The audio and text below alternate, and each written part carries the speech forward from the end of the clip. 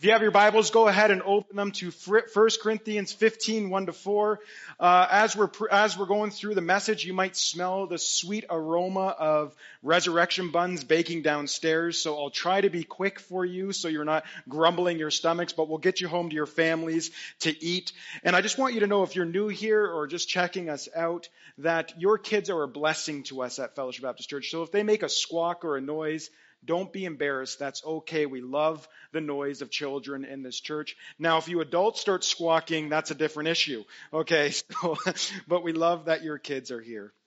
But it's Easter, so it's a surprise. We're going to talk about the resurrection of Jesus Christ. But that's not something that's unnormal for us here at Fellowship Baptist Church. We are constantly in our messages and in our songs pointing us to the life, the death, and the resurrection of Jesus. It's my fear as a Christian and as a pastor that many Christians in our churches treat the doctrines that we hold to, and doctrine is just a fancy word for teaching, like the resurrection, as sort of fine print theology. What do I mean by fine print theology? Well, we all have one of these in our lives, a cell phone, or if you don't have a cell phone, you have a computer. And what you do is when you download an app or a new program, you get a legal disclaimer that pops up on the screen, and you scroll down to the bottom, and what do you click? Yeah, I agree. I've read all this, and I agree. Let me just play with my new application or program. But if we're being honest, most of us, other than Norman, has not read all that legal jargon. So most of us just say, yes, I read it. We click and agree. We move on with life. And a lot of us here in the church, we treat the doctrines that we hold to as fine print theology, that we don't truly understand it, but we know it's important because it's there. But all we do is sign off like it means something, but we never truly let it shape our lives. But the resurrection is not just a click and move on notion to our Christian faith. Doctrine is life. I want you to hear that and know that. Doctrine is life. Not because it's fun just to nerd out on it.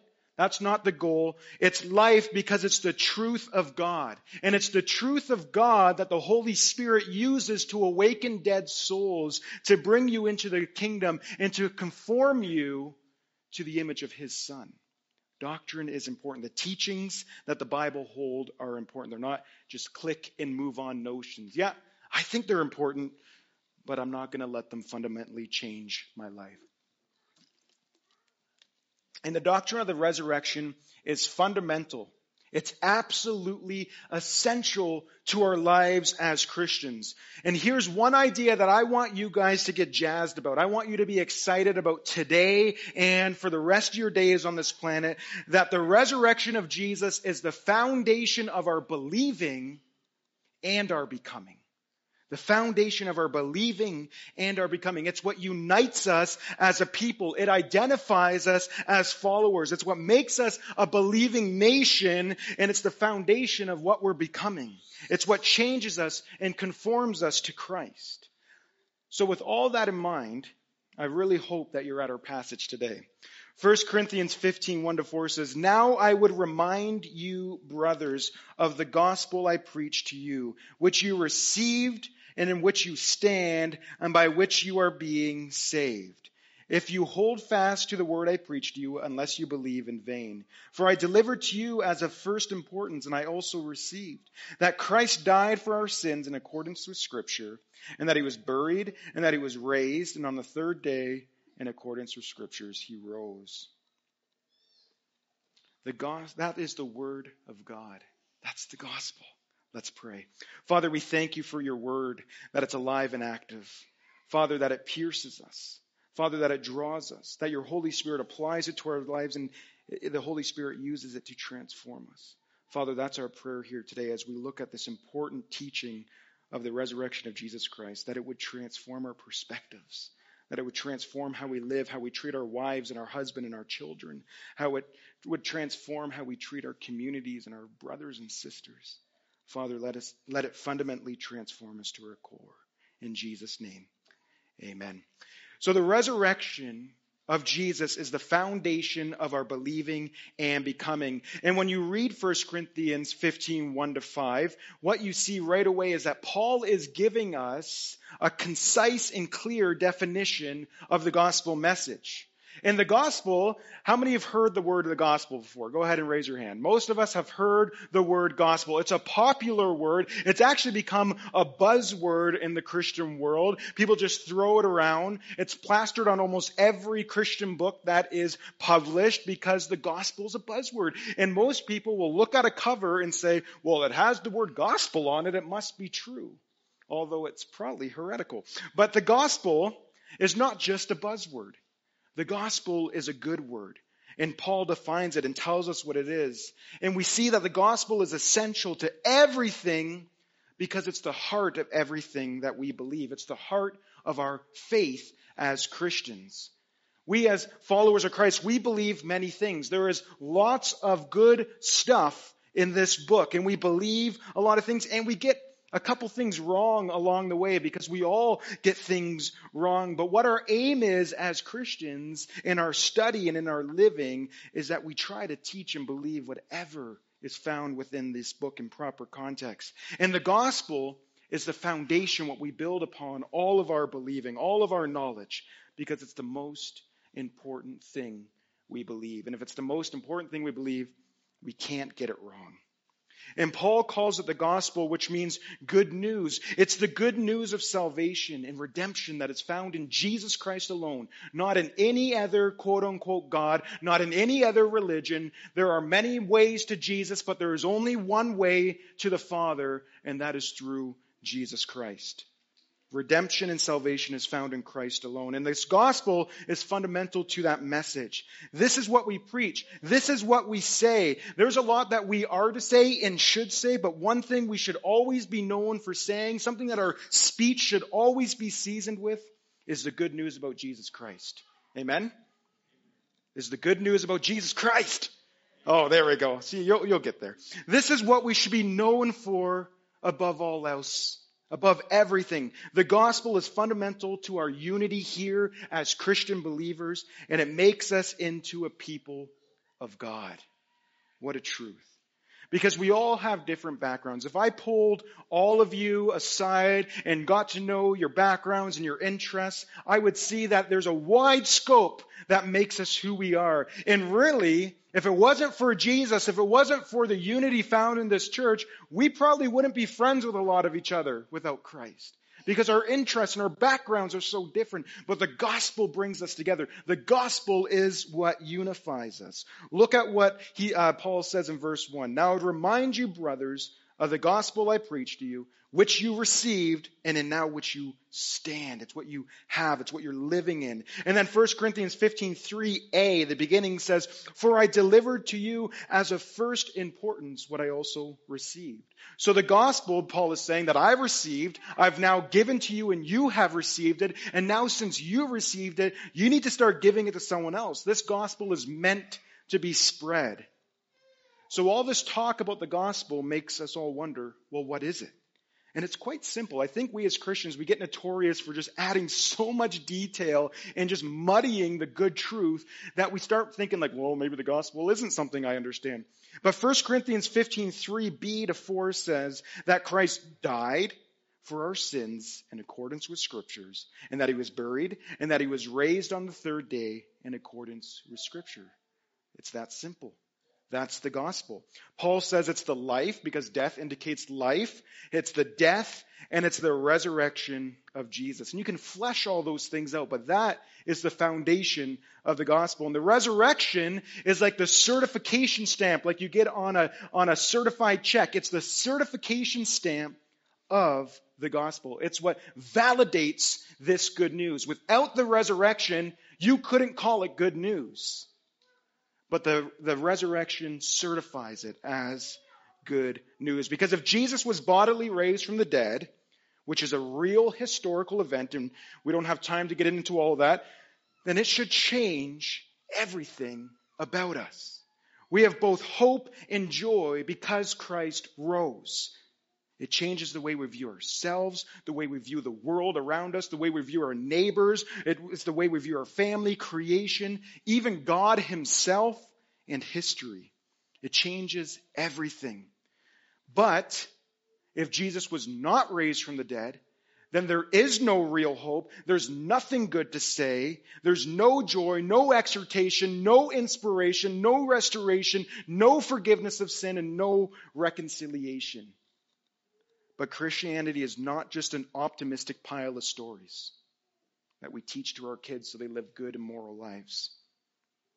The gospel is something that happened in space and in time. It's something that actually came to pass. Paul and other New Testament writers talk about the gospel as being historical and factual. When they were writing these epistles and the gospels, there were still eyewitnesses who were still alive out of the 500 plus who've seen Jesus rise. That he said, hey, go and check with these guys. They're still alive. You can check what I'm writing. I'm not making this up. The gospel is factual. We even see it in the creeds that we confess. Just a small point of the Apostles' Creed. I believe in God Almighty, creator of heaven and earth. And I believe in Jesus Christ, his Son, our Lord, who was conceived by the Holy Spirit, born of the Virgin Mary, suffered under who? That's historical. Was crucified, died, and buried. His life and death are all historical facts, including the resurrection. And I would say especially the resurrection. If it's true, then we have real hope today. And if it's not true, then all of you sitting in these seats are wasting your time. You're fools for coming here.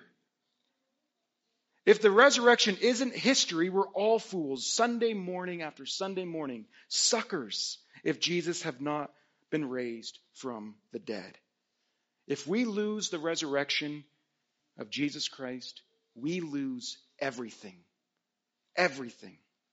Paul makes this point. Just look at verse 14 a little later on in 1 Corinthians 15. He says, and if Jesus had not been raised, then our preaching is in vain. But not just our preaching. What does it say? Your faith. Your faith is in vain. If Christ has not been raised, your faith is just vanity. It's like chasing after the wind. It's like a dog who chases his own tail just to bite himself and cause pain. It does nothing. It serves no real purpose if Christ did not rise. Or look at verse 17. And if Christ has not been raised, your faith is futile and you're still in your sins. Your faith is futile. It doesn't work. And worst of all, you're left in your sins, going to stand before a holy and righteous God to answer for yourself. There's no forgiveness, no redemption, and there's no salvation or reconciliation with God if Jesus has not been raised from the dead. And as Paul says, we are to be most pitied of all men if our hope is not in Christ who rose.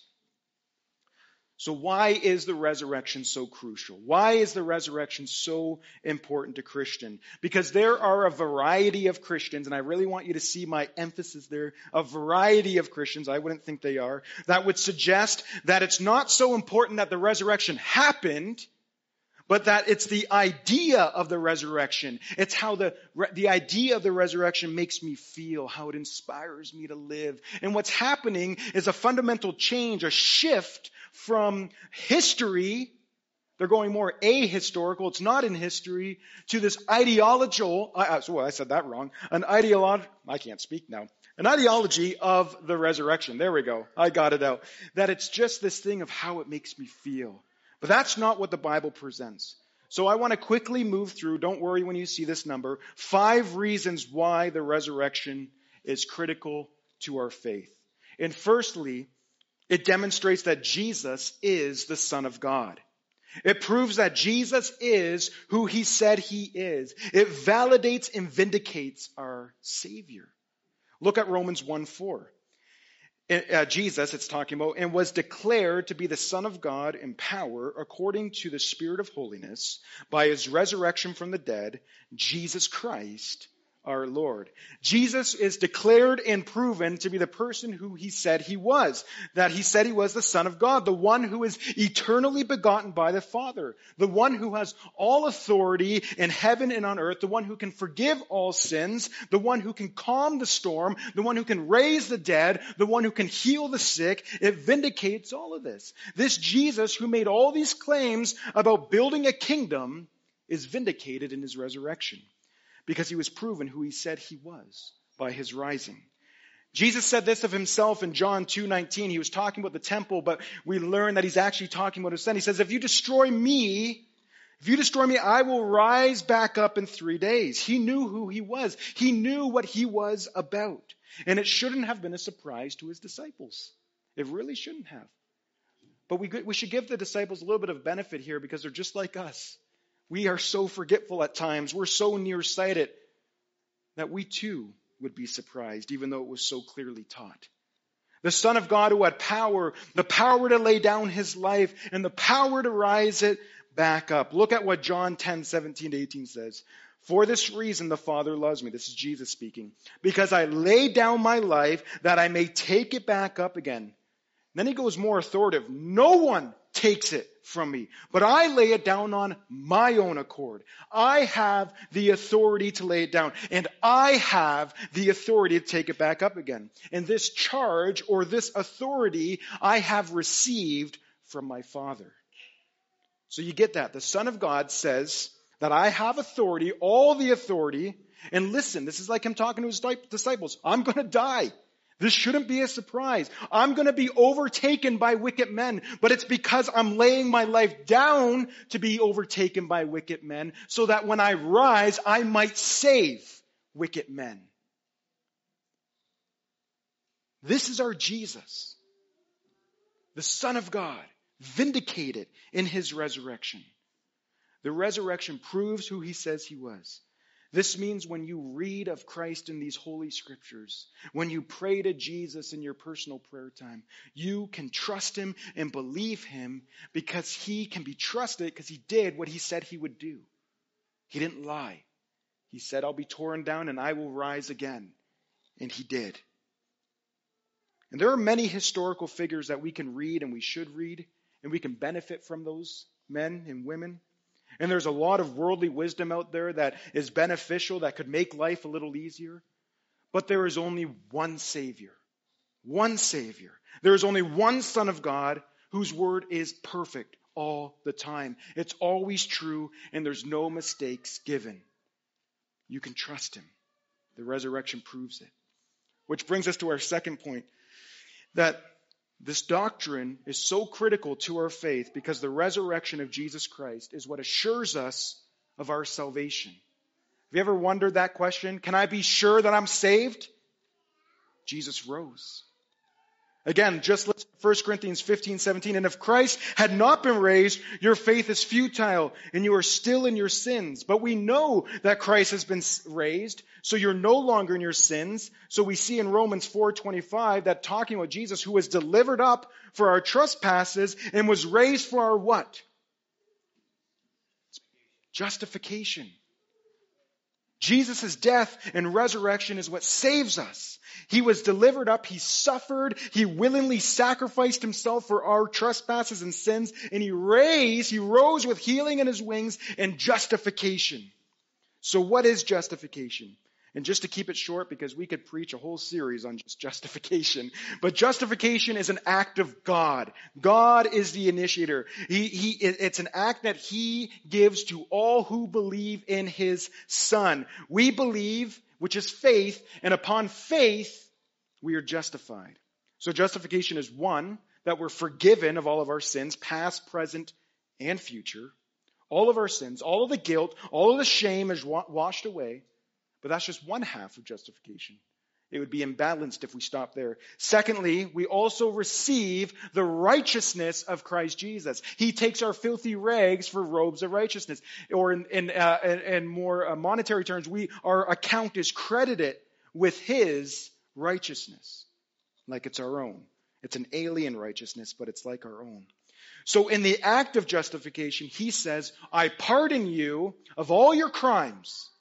but I also count you as perfectly righteous so that it's not just like you don't have the debt of sin hanging over your shoulders anymore. It's like you've never committed those sins in the first place. Completely a sponge, removed from your record.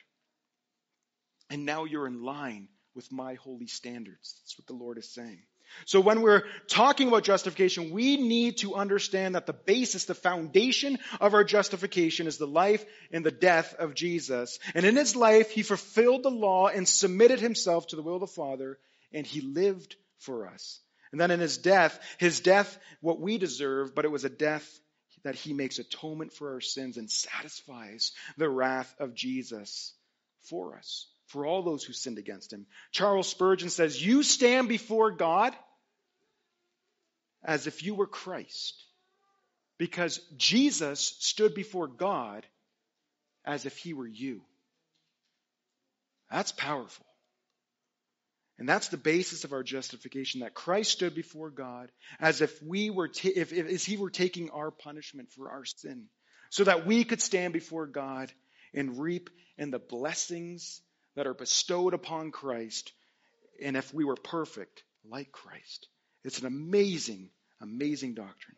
So his life and death are the foundations of our justification, and we receive justification by faith alone, because it's an act of God that he gives in forgiveness through belief in his Son. We receive it by faith, and the resurrection of Christ assures that justification is true, because in Christ's resurrection, he is vindicated in his promises, and it's demonstrated by the Father that he accepted his sacrifice for Jesus on our behalf.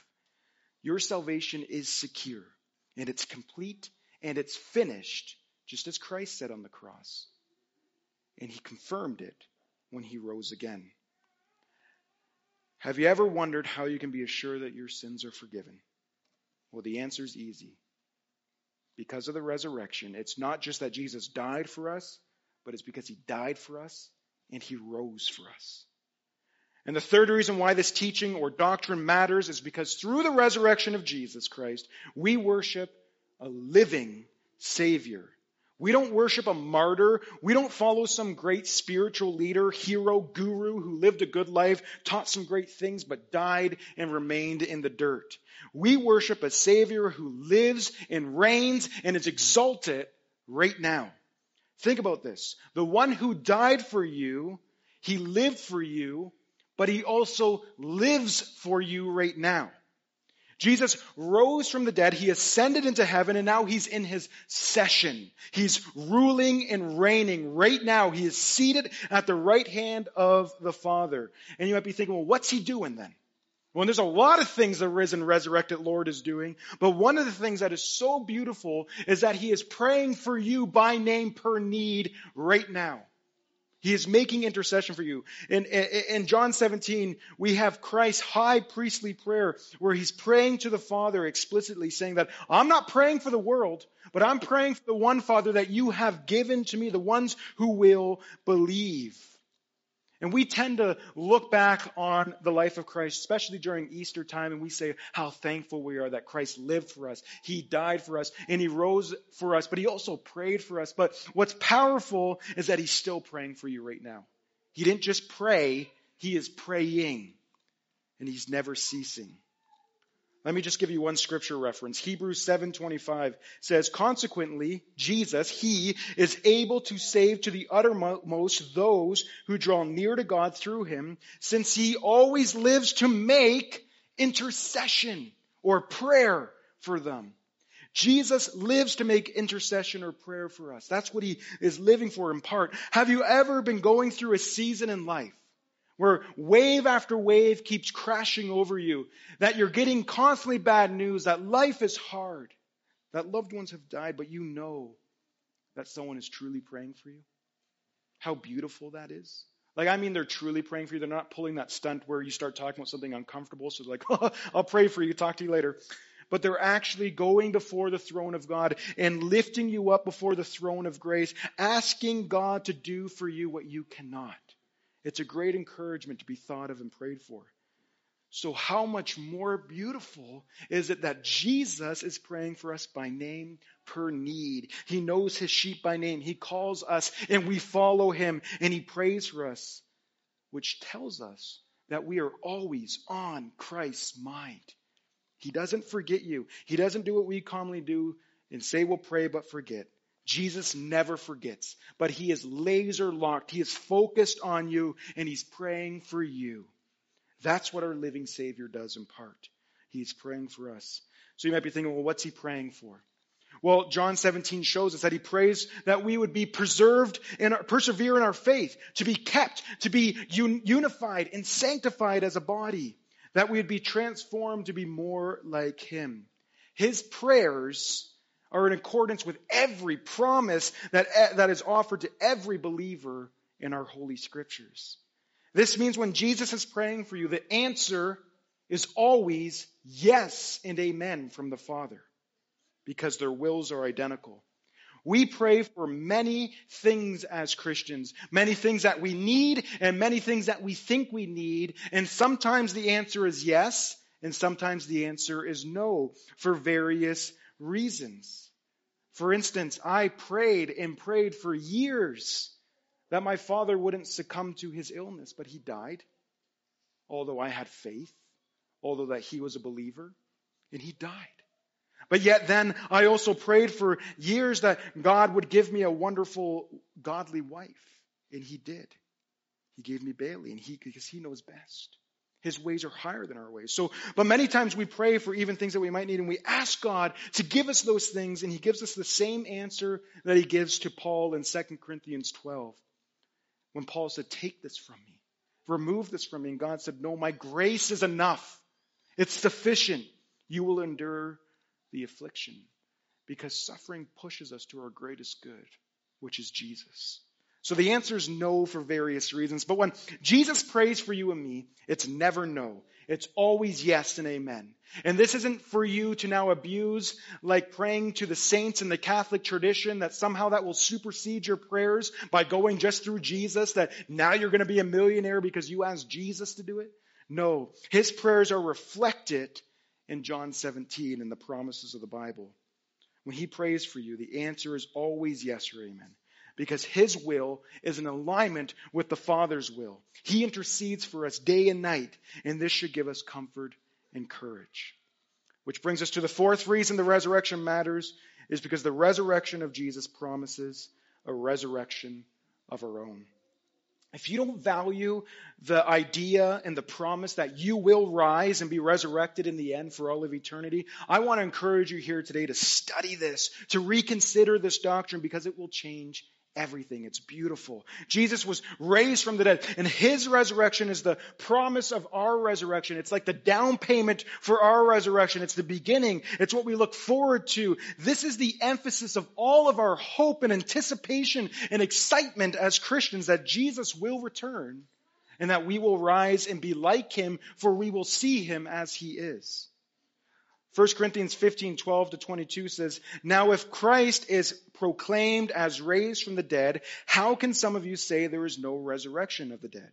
But if there is no resurrection of the dead, then not even Christ has been raised. And if Christ has not been raised, then our preaching is in vain and your faith is in vain. We are even found to be misrepresenting God, because we testify about God that he raised Christ, whom he did not raise, if it's true that the dead are not raised. For if the dead are not raised, not even Christ has been raised. And if Christ has not been raised, your faith is futile and you're still in your sins. Then those of all who have fallen asleep, which is just biblical language with Paul for those who have died in Christ, have perished. If in Christ we have hoped in this life only, we are of all people most to be pitied. But in fact, Christ has been raised from the dead, the first fruit of those who have fallen asleep. For as by man came death, and by a man has come also the resurrection of the dead. For in Adam we all die. So also in Christ we should all be made alive. Paul is driving home this point. Your future as a Christian is the resurrection from the dead. That's where you're going. That's what you're looking forward to. And that's what's going to happen to you. No ifs, ands, or buts. In other words, our future, our eternity is actually a fully human experience. Fully human. To many people, Christians included, we think that becoming a Christian is shedding your humanity because humanity is corrupted. But that's not the case at all.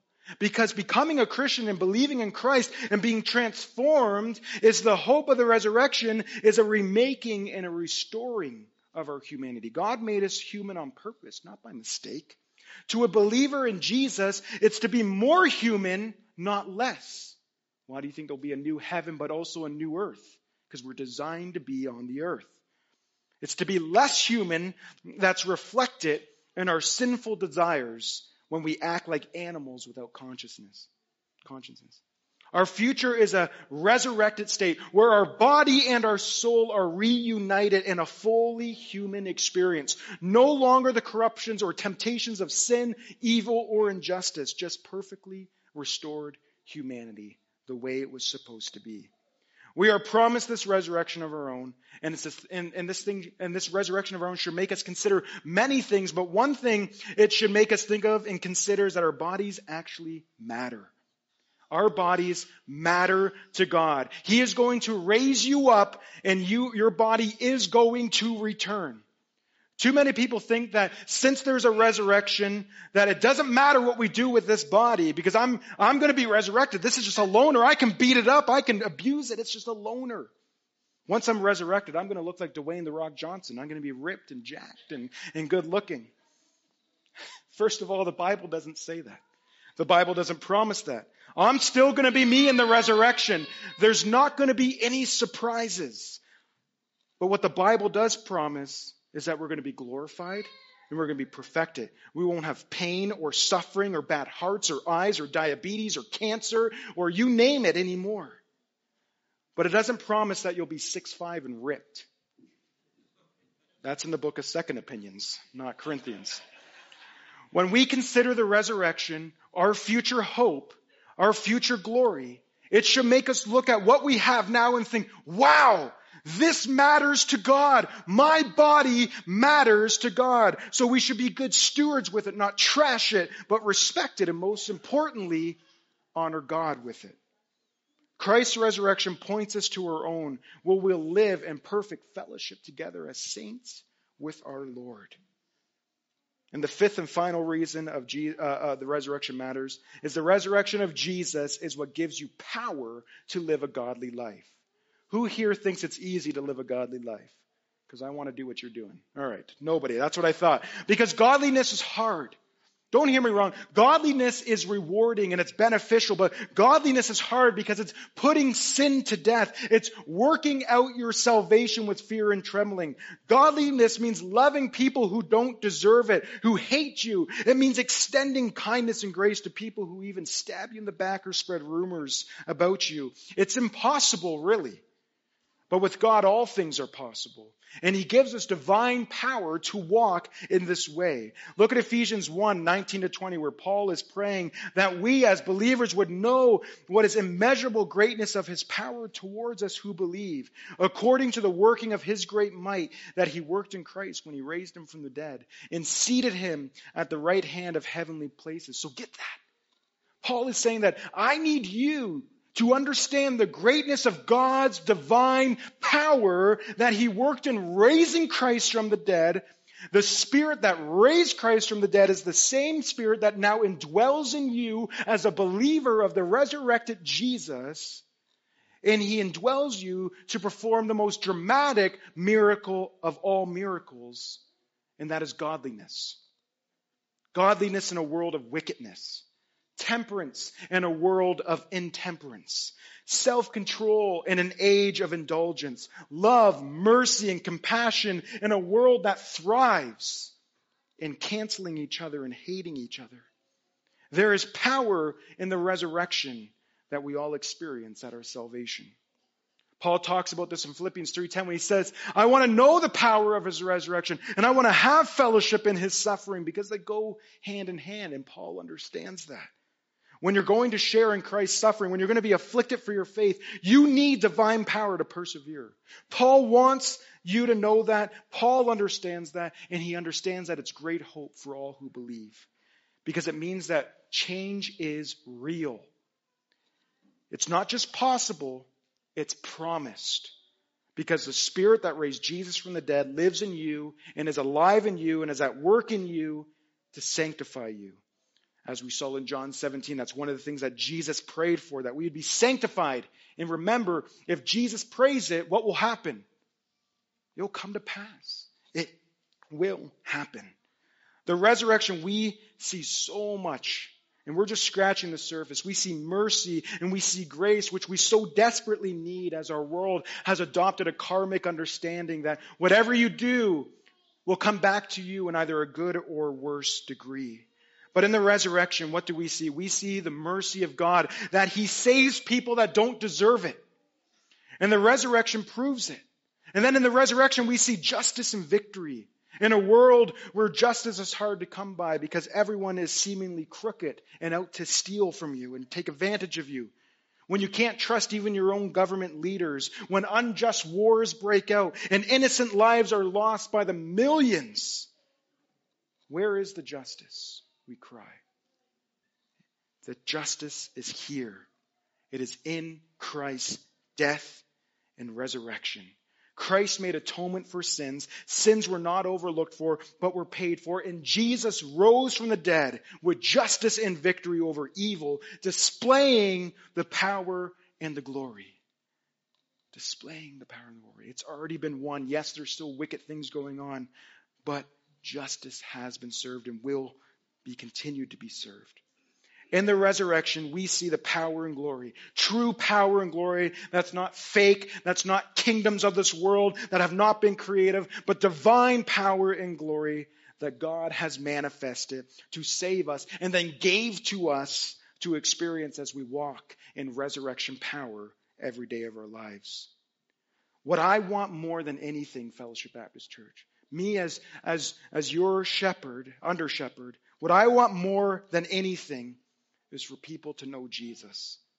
I want them to experience the power of the resurrection, the real transformation and change that comes with it, and the fellowship of the Spirit that it ushers in. I want us to be so unified as a body here that we overcome all these semantics and secondary differences and distinctives that we would say are so important. Know this. This is what I want you to know and believe, that Jesus lived and was without sin. He died on the cross and He made atonement for our sins, and He rose from the dead, demonstrating who He was, proving all He said He is, and now He invites us to draw near to Him by faith. Whether it's for the first time here today, or whether it's a daily habit that you might come to Him and find life and forgiveness and a resurrection of your own. Amen. He is risen.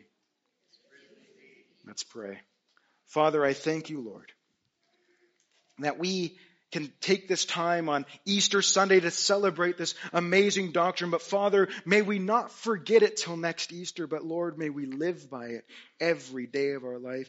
We need this hope to step into work. We need this hope to return into our families. We need this hope to raise our kids and to love others. Father, because of your resurrection, we can live the way that you have called us to live.